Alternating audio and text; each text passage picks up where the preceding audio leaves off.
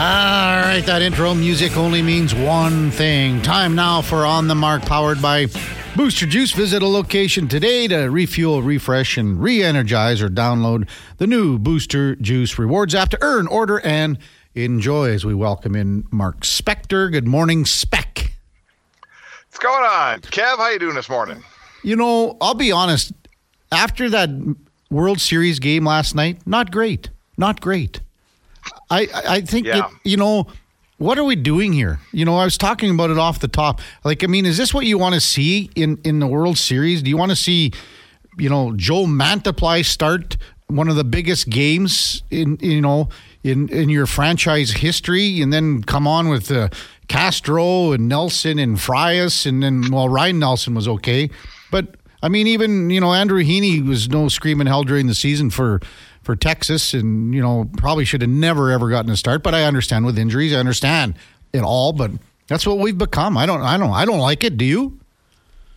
No. Who wants a bullpen game in the World Series? Right? Yeah. Nobody wants a bullpen game. I mean, are you telling me you don't have? That's where baseball's gone. Is they're running bullpen games all season long, where they go out and they predict, okay, it's on Thursday, we're going to run a guy out for an inning and a half. We're going to use 5 different guys. And that's where the game's gone. I don't like it. And at this time of year, for the Fall Classic, right, the World Series, someone's running out a bullpen game and getting crushed doing it. That's a bad look for baseball, man. It is. And, I mean, you got to be sitting there in the commissioner's chair, Rob Manfred, going, this is what we've become.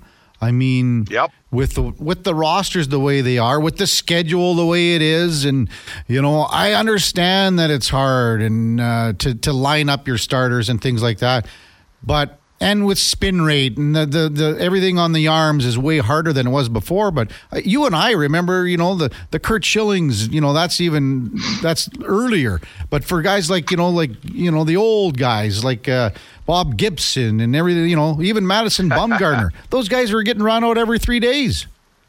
Yeah, they were. Listen, baseball's going to a weird place. Like, it's going to a place where it's they. Like, I always use my example of this is remember Kerry Wood, the pitcher, when he, set Cubs. the strikeout record for the Cubs. He threw a slider that you're not supposed to be able to throw. It was so unbelievably hard and broke so sharp, nobody could hit it. Well, guess what? His arm lasted a few years and it blew out. That's why no one does it, because the human body's not capable of keeping that up. So baseball's at a point now where all the pitchers throw mid-90s. It's not supposed to be that way, but it is. So we've changed the game so that guys, because they can't throw as long. So now we have more pitchers throwing shorter times. And, we've got analytics involved, which has made it harder for everybody, because now we know exactly where to position the guys. And, analytics has been good for strategy, but bad for excitement in baseball. And we're at a bit of a crossing point here. We're at a bit of a, it's all come together. And what we saw last night was a lot more about what is wrong with baseball right now than what is right with baseball. So how many days rest did Home Run Spec need back in the day? Oh, my God. Well, forget it. Like, I'm not throwing the ball at 90 miles an hour. So, I played country ball, man. We'd go to a tournament and pitch 3 days in a row. But that's different. Like, come on. I'm kidding. Anyway, if you're telling me you can't have 4 starters that can get you through, right, in the playoffs, in the big leagues, you can't run a 4-man rotation for the 3 weeks that the playoffs last, I don't see why you can't, but I guess you can't. With Mark Spector, you were like just off topic here. Like, those sports days were the best, weren't they, back in the day when you went at them? Oh, you got to say that again. You're coming in funny. So the sports days, when you were pitching back in the day, senior ball and things like that, wasn't that just outrageous amount of fun? You'd go to, wherever, and as you said, you played all day long. Those were great times, weren't they? Yeah, one of the most, I grew up playing ball, of course, out of Edmonton, and we went to tournaments around the province and stuff, but probably the most fun time I was playing in the Sunburst League for a team called the Edmonton Cubs, and we were what you call an intermediate senior team. So they had like the Tigers and the Blue Willow Angels. They were better than us, and they were more serious than us. They practiced more than us, and they usually beat us. But then we were in the middle tier. So that whole North Central League, right, that Paul Riopel was running, with Westlock and Barhead and Andrew and Morinville and Laklabish, and it always changed, but there's all these great talents. They loved having us come up because we were at the same level as them. If they brought the Tigers up, the Tigers were going to win that tournament. So we spent our summers for a few summers, Kev. Yeah. Like Westlock would have their fair, right? Westlock days or something. And we'd go up there, they'd have a ball tournament. We'd play in a ball tournament and have the fair. It would have a cabaret, it would have a casino, it would have a big dance. And then 2 weeks later, you go up to the fair in Laklabish and you do it up there. Mm-hmm. And then 2 weeks later, you go up to the fair in Barhead and you do it up there. And those tournaments meant something in those little towns, you know? So, yeah, we had just a ton of fun traveling around the province, playing ball in those tournaments. You know, you won your games, you lost your games. In the end, I don't really remember much about that. But we did have some fun at those tournaments. Yeah, they were a lot of fun, as we guessed with Mark Spector, every day at 8 o'clock on Sports 1440. Text coming in to 1-833-401-1440. Parkland Matt said the Vinny interview was so good as we ran yesterday's Vincent Desharnais interview in the Oilers locker room. And again, couldn't wipe the smile off his face. And the one thing that I noticed about Vinny Desharnais' stats, Spec, as a sixth defenseman, he's even Steven right now. His plus minus is 0 on a team with a minus 10 goal differential. Well, it's funny. Both him and Broberg have been pretty good. And guys who aren't playing many minutes. You know, I think they've taken turns having pretty good games, and neither guy has made you say, oh, boy, that guy shouldn't be here. Or, oh, boy, that guy should stay out of the lineup. I think the next step, and it's coming, someone's going to get hurt. They always do. Mm-hmm. The next step here is to see Broberg and Desharnais in your lineup and both guys playing a minimum of, 14 minutes. Maybe a little hot, but yeah, I get you. What's that? It might be a little hot, but I get where you're coming from. Yeah, well, let's face it. They're probably not going to play together. So someone's going to play with Ekholm, and that guy's going to play 14 minutes, and the other guy's maybe going to play whatever. So the point is, I'm from the school. It's like Adam Ernie. Mm-hmm. The guy played 8 minutes, right?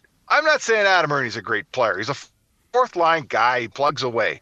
But he's playing 8 minutes a night. You can't play well when you play 8 minutes. When you're Broberg or Desharnais and they run you out on a game for 4 or 5 or 6 minutes, don't say to me, how'd the guy play? Mm-hmm. You can't play well when you're playing 5 minutes. You're just trying to survive and not get scored on. So I'm looking forward to seeing – I think we know what Desharnais can do because we watched him a lot last year. I'm kind of looking forward to watching Broberg get some minutes. And then at least if he's no good when he gets the minutes, we can say, okay, Broberg's no good. But what I can't get my head around is people who are watching him play 5 minutes and going, he's not doing anything for me. Well, no kidding, he's not doing anything. He's not doing anything for anybody. Fair assessment. Mark Spector, Sports 1440. Your thoughts on Adam Ernie getting assigned to Bakersfield after he clears, and then Sam Gagner from a PTO to a contract and should be in the lineup, you would think, tomorrow against Dallas. Well, I thought the stat that got lost here yesterday when a lot of people are complaining it should have been Raphael Lavoie because he's got 7 points in 5 games and he's ripping it up down there. Sam Gagner's got 5 points in 3 games down there. So I guess my point would be if it's a meritocracy, he's scoring at just the same pace as Lavoie. And I think I've been pretty clear on this for me. You don't bring Lavoie up and put him on your fourth line and play him whatever Ernie was playing, 8, 9, 10 minutes. That's a waste of time for Lavoie. Maybe later in his career, sure, not right now. Let him thrive down there. Let him play first line minutes. Let him play the power play. Let him pile up some points. And then at some point, you're going to have an injury in your top 9, and Lavoie's the guy to fill it. Right now, they're trying to rebuild work on their bottom 5 on this team. And Gagner's the guy for the job. He's mature. If he comes up and doesn't play, does it really matter? Doesn't matter that much. And he's playing well down there. So I predicted that this would be the move. It was the move. It's the right move. There will be time for Lavoie. Don't worry, folks. You're going to see him this year. You're just not going to see him this time. That's all. What are your expectations for Sam Gagner? I mean, I would think that he's probably worked harder in his overall career to get back from these hip surgeries than maybe he's ever worked before. Well, maybe. He's a different player now. Like, he came in the league as a first-round pick, and now he's a guy hanging on, and God bless him for it. He's doing, here he is, hanging on so tight. He found another job at the NHL, so good for him. He's another guy. He's got to come up. Fourth-line guys, their priority is don't get scored on. And then if you get a chance to chip something in, great. But, if you're waiting for Sam Gagner to score a hat trick, I think you're a little bit misguided. Hopefully he can create a little bit. Hopefully I don't know if he's killing penalties or not, but let's take a look at him. I think a bit of this, Kev, is what do we have in this player? And when the chips are down later in the season, assuming the Oilers put their game together and they're in the playoffs, can we count on this guy coming up and helping us, or do we need to go to the market and find someone else to come up and help us? Do you remember, Spec, it was in a scrum earlier this year with Sam Gagner, and you asked him, what would 35-year-old Sam Gagner say to 18-year-old Sam Gagner when he was drafted here, 6th overall in 2007? What did he say? Well, you don't remember? Well, he didn't know. I don't remember. Well, I was standing right beside you, so I remember because it was a good question, and it was like he basically said, I don't know what I would say because it was such a long time ago, and when he came up, it was such a different time in where the Oilers organization is. I think that's kind of what he was getting at. His time when he was here at the start, and then he had a second stint as well. It was a little quicker than maybe some people forget, but he kind of said that, this is way different. I know where I am as a person now. I know where I am as a dad, as a husband, as a family guy now. I know what I want to do moving forward. But back then, I didn't know anything. It was kind of like one of those moments, I guess. Yeah. Well, and you know what? This is kind of cool for Sam Gagner because, let's face it, there's not a lot of years left for Gagner. I'm not sure how many, but I think it's fair to say not many.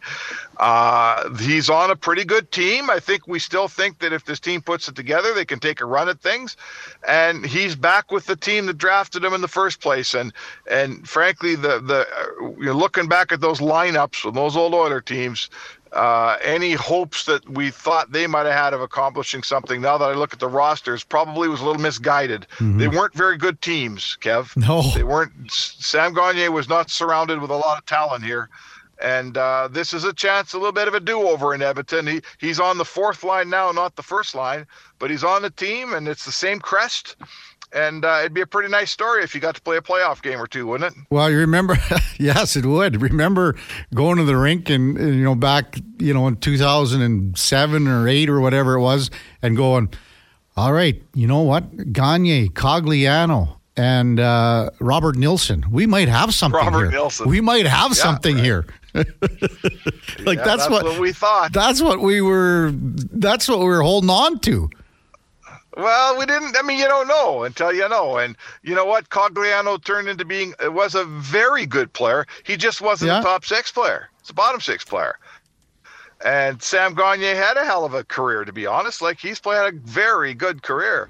But it's sort of been more middle 6, not top line. And Robert Nilsson looked great until he didn't anymore, and he never played in the NHL again. Well, yeah. They were all young too, right? Spec Gagner he came in as an 18-year-old, and Cogliano was just 20, and I mean, I think they were all living together, and Robert Nilsson was 22. He was the oldest guy there, so man, that was a different time. Let's just say that. Was it ever? For sure. I will see you down at the rink today, Spec, and we'll have a little chit-chat. I've got a couple stories that I want to tell you about, some old baseball and fastball stories from Saskatchewan. You do. Okay, yeah. I can't wait for them. Not for air. Can't tell you on the air. So you can't tell me on the air. Huh? That means they're probably a pretty good tale. Yes, they are. Okay, thanks, Beck. We'll see you down there later. All right. That's On the Mark. Energized by Booster Juice. You can get the boost you need at Booster Juice. When we come back, we will explore and break down the James Harden trade 76ers to the LA Clippers with Keith Pompey from the Philadelphia Inquirer. When we come back on the Kevin Karius Show on Sports 1440, stay with us. All right, welcome back to the big program. We will get to tons of your texts at 1-833-401-1440 in a moment. King of Fort Nasty, Parkland, Matt, Chris, Walter, Jiffy, Steve, and more. First up, we want to talk a little bit of basketball with one of the top writers going on in basketball in the States right now, Keith Pompey from the Philadelphia Inquirer. Keith, welcome to Sports 1440. Thanks for taking the time. Hey, thanks for having me on the show. So, it was trade deadline day in the NFL, but, you could argue that the biggest trade that happened yesterday was in the NBA. What's been the reaction with the James Harden trade from a Philadelphia perspective so far? I mean, it's weird. You have, I think the fan base in Philadelphia is a little split. There are certain people who are saying, come on, you mean this is all you can get? I mean, you could bring back, we want better talent in return. But then there's other people who are just elated because, it was starting to, it had all the signs of turning into a circus the longer that James was going to be here. Mm-hmm. And now the 76ers could just move on and go about their season. So you have those people extremely excited that the trade happened. Keith Pompey from the Philadelphia Inquirer is our guest on Sports 1440. I can't keep track of how many times Harden has requested a trade over his career. Was this kind of wearing thin on the fan base as well? Yeah, it was. I mean, it's one of those things. Like initially when he came there, they're like, "Oh no, this is just going to be the place that he wanted to be at." And then once once he asked out, it was like, wow, didn't he do this at the other spot? Didn't he do this at, in Houston and Brooklyn? So, yeah, the people were a little peeved by that. Was there reports of the rift between, ownership? Were those reports as high as what the, rift actually was? I think really the rift, I mean, I don't think it was as much with the ownership. It was really with him and Daryl Morey. Okay. He felt like Daryl Morey wasn't 100% honest with him. That's a guy who he's had a relationship with for over a decade. And these two guys were extremely close.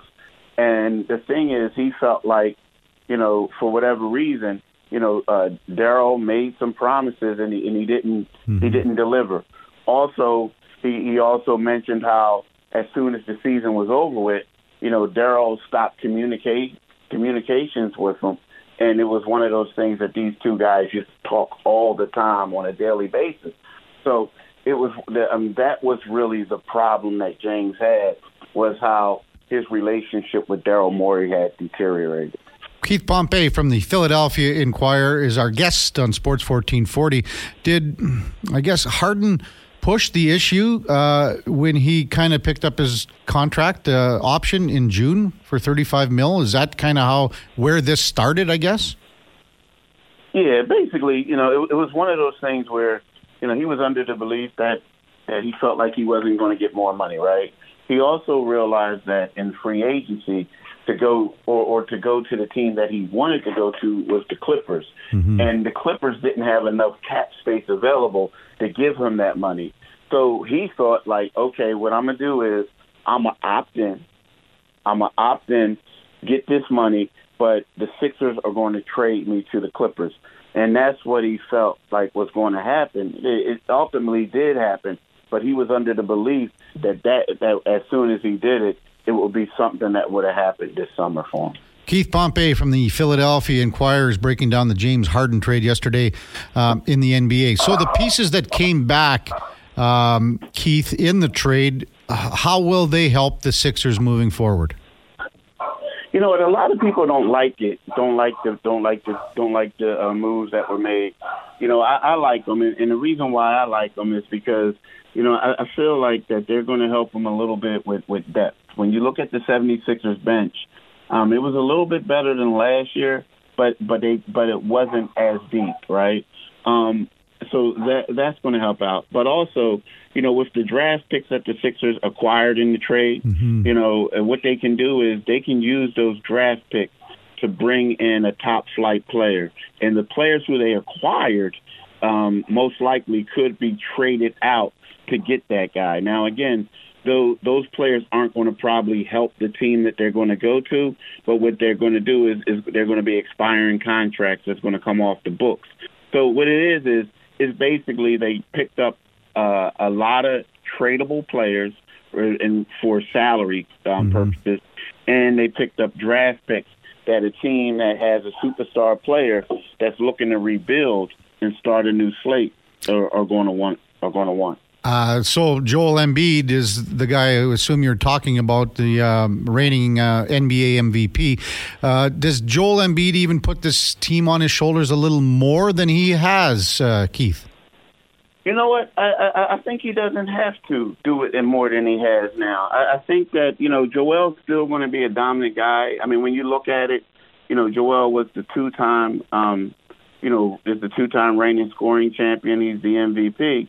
But I think, with Karius Maxey, their point guard, the guy who replaced James Harden as the point guard, he's ascending into one of the NBA's best young players. And I feel like if Maxey continues to do what he does, then Joel won't have to feel a need to have to carry him on a nightly basis. I feel like Joel's still going to, average around close to 30 points a game. But I think Maxey is going to be up there as well. I think we're going to see the Joel Embiid, Karius Maxey two-man game when we thought we were going to see the Joel Embiid and James Harden two-man game. I just feel like Maxey is going to take Harden's spot. Speaking with Keith Pompey, Philadelphia Inquirer, Philadelphia 76ers, Tyrese Maxey's where I was going to go next. What have you seen from him, how he's building to be that kind of next superstar in the league and projecting to be, one of the top players in the game? So what have you seen, Keith, that you kind of, that all indications point in that direction? The one thing is, you look at him, he's so fast, he's explosive. I think the biggest thing that has happened to him, the biggest difference over this season was his ability to run an offense. Before, he turned the ball over, he looked a little bit undecisive. Right now, he's more deliberate in what he's going to do. And he's only, the first two games, he only had 2 turnovers. He had 15 assists. One turnover. He had 15 assists, 1 turnover, and he had 65 points. So those are the things, right? But the biggest thing I would say about Tyrese Maxey that stands out to me is, he's the blueprint of getting better through work ethic, working hard. He's a guy that's always in the gym. He puts in a lot of work, and that's enabled him to be a late first-round draft pick to now being the co-star of the 76ers. Our guest on the Kevin Karius Show on Sports 1440 is Keith Pompey from the Philadelphia Inquirer. Joel Embiid is a little lighter in the wallet, isn't he? Yeah, it's funny because when he did that celebration, right? It's like he's a wrestling celebration where you do like a little thrust. This isn't the first time that he's done it, right? Mm-hmm. And last time he did it, he got fined. So as soon as he did it, I said, my man's about to fork out $30,000 again, right? And then when it came out yesterday, a lot of people are like, oh, well, you know what I mean? But it's Joel. I guess when you make over $50 million a year, you can say, okay, I'm just going to give the league a tip. I'll give the league a little tip, and everything is fine. He'll probably pay it in cash, and they'll probably give him an extra $5,000. So here's to your Christmas fund. That's just walking around money, isn't it? Yeah, it's funny. You look at it because you think about it. I don't know Joel Embiid's exact game check, but James Harden's game check is over $300,000 a game. Right? Yeah. So if you factor in that Joel's making way more money than him this year, that's pocketing. That's stuff that he probably keeps in his car like like in the glove compartment, and it's like, oh, let me I have some people reach for coins. Mm-hmm. He's reaching for like $1,000 bills and stuff like that. Yeah, when those guys get the per diem cash in the envelopes, right? That just goes in his big stack there, doesn't it? Yeah, it does. Oh, man. He's paying the NBA back its money. Keith Pompey, Philadelphia Inquirer, is our guest on Sports 1440. Nick Nurse, obviously we know him up here quite well. What's the transition been in Philadelphia with Nick Nurse, and what's he like to deal with for you? He's been great to deal with for me. Right now with the transition, the one thing I'm going to commend him on is, like, this whole situation could have been a disaster, right? Like, where you have a new coach, you're trying to implement your system, and you have this guy that's James Harden was the elephant in the room, trying to get traded, whatever. But Nick kind of was like focused, and he had the guys, locked in. Of course they had to deal with it. They had to deal with the questions and everything.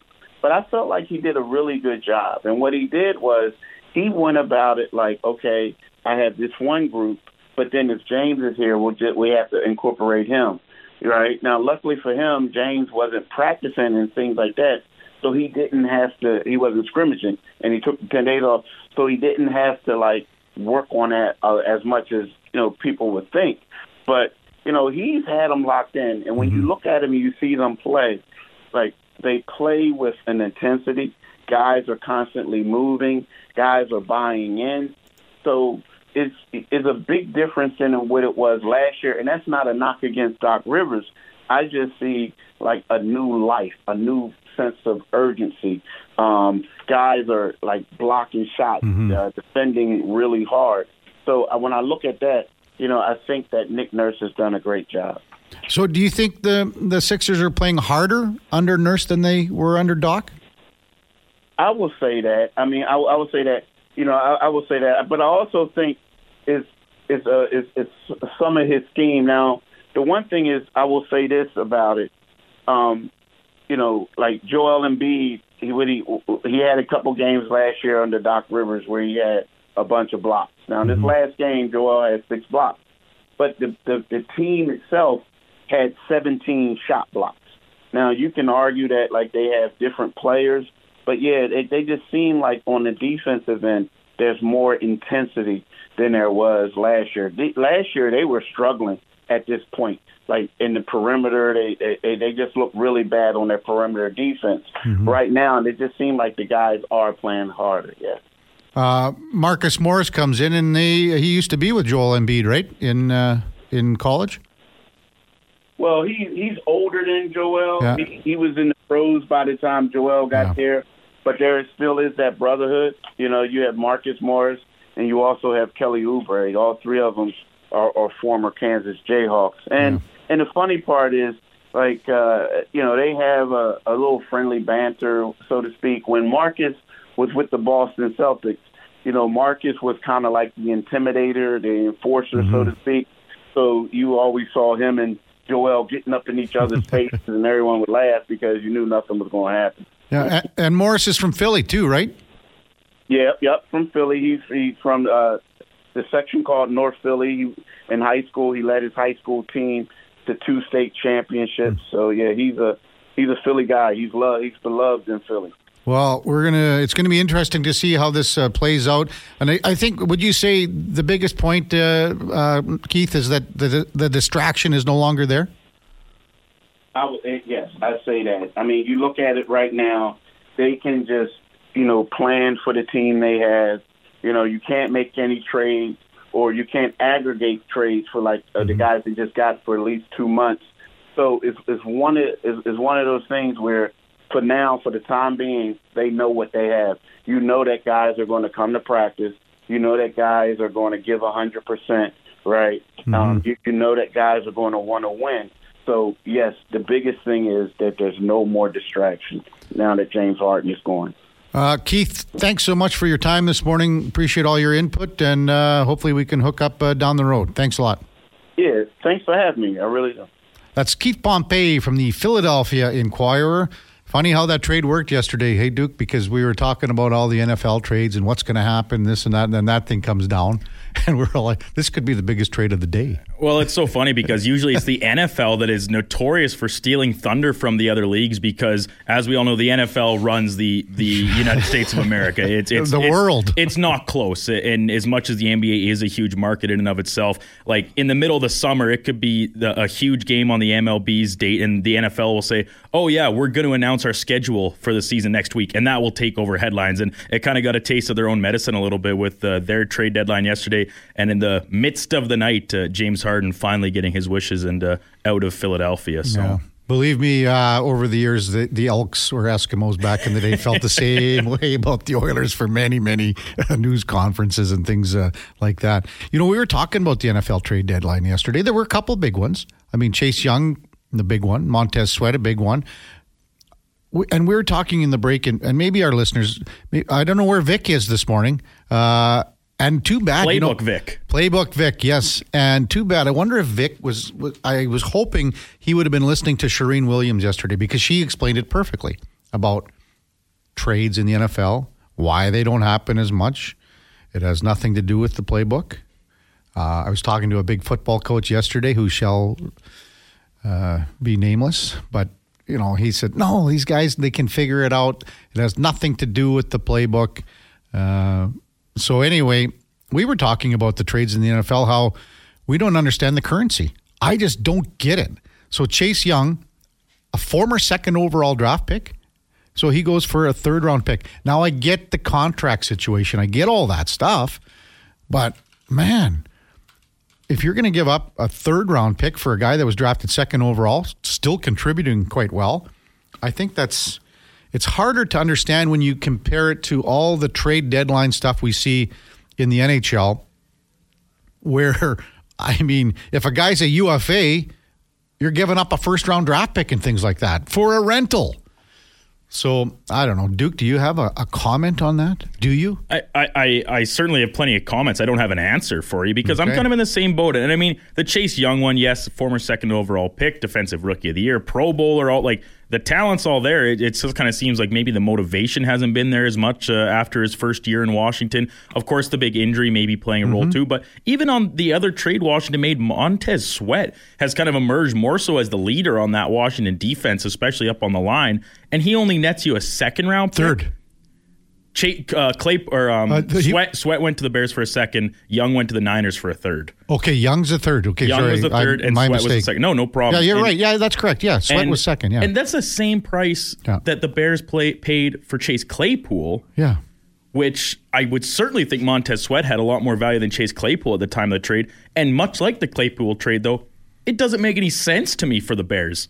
This is a team that stinks. Pretty much top to bottom. They have to sign Sweat. They have to re-sign him or not. Well, 100%. Like, this is a move that you're going to throw the bag at him and keep him there and try and basically start over again like they did when they acquired Khalil Mack from the Raiders, right? And I mean, granted, the price paid for Sweat a lot less than what they gave up for Mack.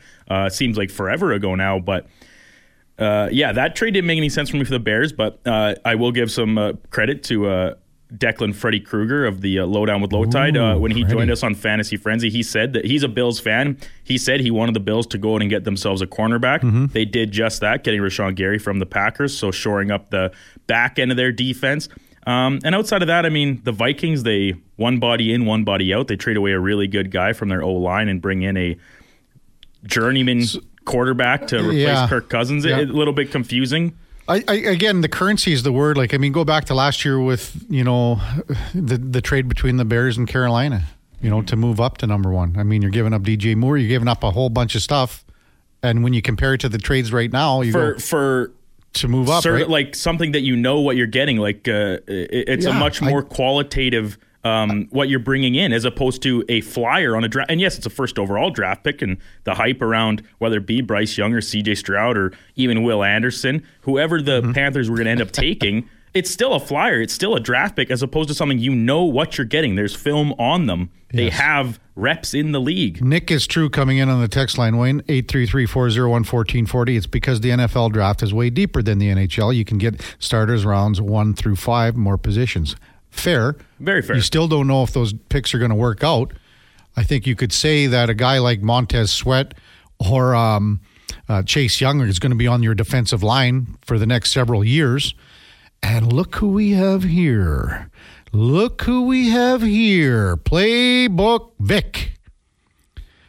What time was that interview? I'll go back and listen to the podcast. I think he's talking about Shireen Williams from yesterday. Yes. Yeah. Shireen joined us in hour 4 yesterday. Yeah. I'll double check that and send you a text, Vic, but I'm pretty sure it was hour 4 yesterday. 10:20, yeah. She came on at 10:20, so you can check that out, Vic. I'm a Niners fan, so I'm not complaining too much. We'll get to some of your hockey texts when we come back on the Kevin Karius Show on Sports 1440. Stay with us. All right, welcome back to the big program. 8:44 in Edmonton, looking for a high of +6 today. Is that Shenandoah, Duke? No. Oh, yes, it's another championship. Name that tune. Got to be fired up about that. Text line open, 1-833-401-1440. It's always open. Get to some that were a little earlier before we hooked up with Mark Spector and Keith Pompey. Eden, father of Arius, no relation.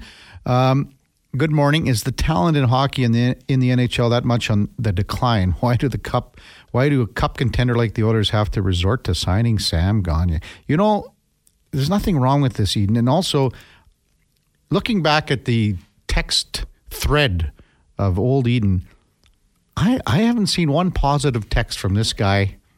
Am I on the right page here? He certainly seems to question the Oilers as legitimate failures.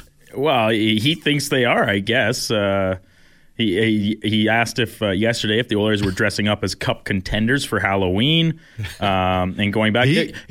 He needs convincing still, I guess, is the favorable way of saying it, that he needs a little more convincing that the Oilers can compete with the best in this league. And to answer his most recent question about Gagner, there is nothing wrong with depth. Like, how about a cup of positive this morning? Let's just pour a little cup of Joe Positive in that coffee cup, Eden. Come on, man. I'll have to go back and check texts from Fridays, since Fridays are, positive Fridays with Gregor and Feel Good Fridays with us in the morning. That was a 20... Maybe he's only positive on Fridays. I'll have to go back and check the logs from Eden. I got one that says, do you have any idea where and when Woodcroft's farewell party is on Monday? How's that sound? Yeah, he's the father of Arius, no relation. He gets it. He doesn't like the Oilers for sure. King of Fort Nasty. Morning, KK and Duke. What's your take on the Sabres this season? I watched them play a few days ago. Noticed this roster is coming together with some names we recognize. Thompson, Dahlin, Power, Cousins, Tuck, home province boy, Krebs. They are 4-5-0, but most of the games have been close, possibly a contender in a few years. That comes from the King of Fort Nasty. Jeff Skinner's off to a very good start for the Sabres. Tage Thompson, you mentioned Dylan Cousins. So I think they're a team that is still trying to find its identity. They're trying to find their way. Goaltending will always be front row and center with the Sabres. Now, Eric Comrie's gone on injured reserve, I believe. So they'll be going with Devin Levi and Ukko-Pekka Luukkonen. So those will be the two goalies going right now. They still have, on defense, yes, Rasmus Dahlin is a Norris Trophy talent, but it kind of falls, in their third and fourth pairing. Eric Johnson's getting a little longer in the tooth. He's 35 years old. They've got, Owen Power is, this is a guy that's next year's going to be making over $8 million a year. That's a contract this is a guy that has to live up to that. Rasmus Dahlin, his contract clicks in at $11 million next year. So Buffalo Sabres, I like watching the Sabres. And they were one of the teams growing up that you enjoyed watching for me, just because they had guys like, the French Connection, Gilbert Perreault, Richard Martin, Rennie Robert, and things like that. And they had some tough guys on defense, but I think they're still trying to find their way. Walter, when we were talking about baseball with Spec, Walter chimes in. In 1971, Fergie Jenkins threw 30 complete games in 39 starts. Fergie was on with Gregor last week. Does that sound right, or was it this week? I think it was last week. But I believe it was last week, yeah. that tells you everything. All these guys threw differently. The spin rate, as Speck was talking about, Kerry Wood, the elbow torque, things like that. It is different. Jiffy comes in. If you look at Vegas's team, do they manage their ice time better, or do their top lines play top minutes and their fourth and bottom defense play minimum minutes, like what's happening in Edmonton? I would say it's more balance in Vegas. They have a big, heavy fourth line with guys like, Carrier, who's a monster. He's 220 pounds. Barbashev is a bigger dude. They're missing guys on defense like Pietrangelo right now, and they're not missing a beat. And you know what? When you look at, you could just look at Vegas's stats. Everybody's like, William Karlsson has 11 points. Shea Theodore's got 10 points. Eichel's got 10 points. Chandler Stevenson, who has speed to burn, 8 points. Mark Stone, he's only got 7 points. So they have more balance, and that's why you win the Stanley Cup. You win the Stanley Cup with balance. That's what they had last year, and upward pressure from the third and fourth lines to keep everything moving in that direction. Duke, you had a comment? Just to add to the Vegas thing, like you talk about the ice time, it is pretty balanced, and if you actually just look at like the raw numbers, they actually don't differ that much from, say, the Oilers top to bottom. They're guys like Leon and Connor play more than, say, the top forwards, but only by a couple minutes per game, whereas at the bottom, they're pretty comparable. Their bottom pairing defensemen and fourth line forwards are pretty close to the same as the Oilers when you compare them straight across. The difference is that every single skater that is dressed for Vegas so far this year has at least 1 point. We talked about the Oilers' third and fourth lines, the donut lines, as Gregor likes to call them. They've been shooting blanks up until Sunday. I think they got their first point from the third line. Like when you have Braden Pascal, or Pascal, I should say, as defenseman, who's played 8 games for them in the aforementioned place of injured Pietrangelo, like he's got a point on the board. A guy like Ivan Barbashev, who signed the big extension, he's got 2 points, but everyone else contributes. Nicholas Roy. And so this is where you have the difference between a legitimate champion, a real championship team, the one that won last year. They get contributions from up and down the lineup. And they're bigger. They're bigger, they're meaner. There's a lot of differences between the Knights and the Oilers, but if you're just talking about comparing them minutes-wise, it's also about what you do with the minutes you're given. And Speck said it's tough to evaluate a guy when he's only playing a few minutes a night. I agree with that completely, but Vegas, their players that are only playing those 10 minutes a night, they're still able to do something with it. Jonathan Marchessault's the only player under 6 feet on the Vegas Golden Knights roster. That's insane. To have that kind of size moving forward. Steve texts in, I find this interesting. Every coach that has coached the Oilers players' time on ice is almost identical to what it is today. Every fourth and third liner, the Oilers never ran four lines since McDavid and Draisaitl came into the league. That's how their lineup is built. It's top heavy. I understand what Gregor's saying about no one from the third or fourth line chipping in. That's going to come. These guys have to start finding some offense. I mean, you can't keep going like this. And once that happens, then you're going to see more balance come into play. This one I think was about Sam Gagner. Maybe he would have gotten a playoff game, Sam Gagner, if Holland didn't trade him for Mike Green. I don't think that was the Mike Green trade. I think it was for Athanasiou, but I have to check on that. RBS.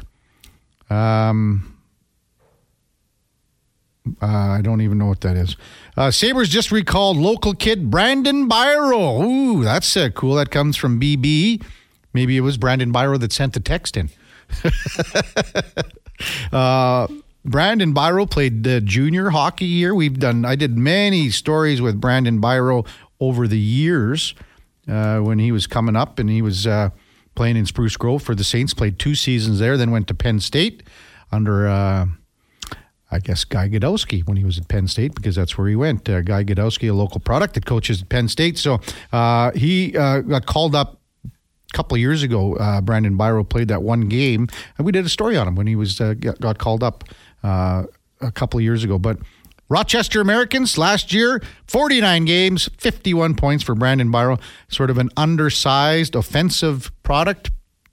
And maybe we'll add some little bit of jump to that Buffalo Sabres lineup. When we come back, top of the hour, David Schlemko. We should get the over-under on Schlemmer here. We did it with Laddie last year. What do you say? What?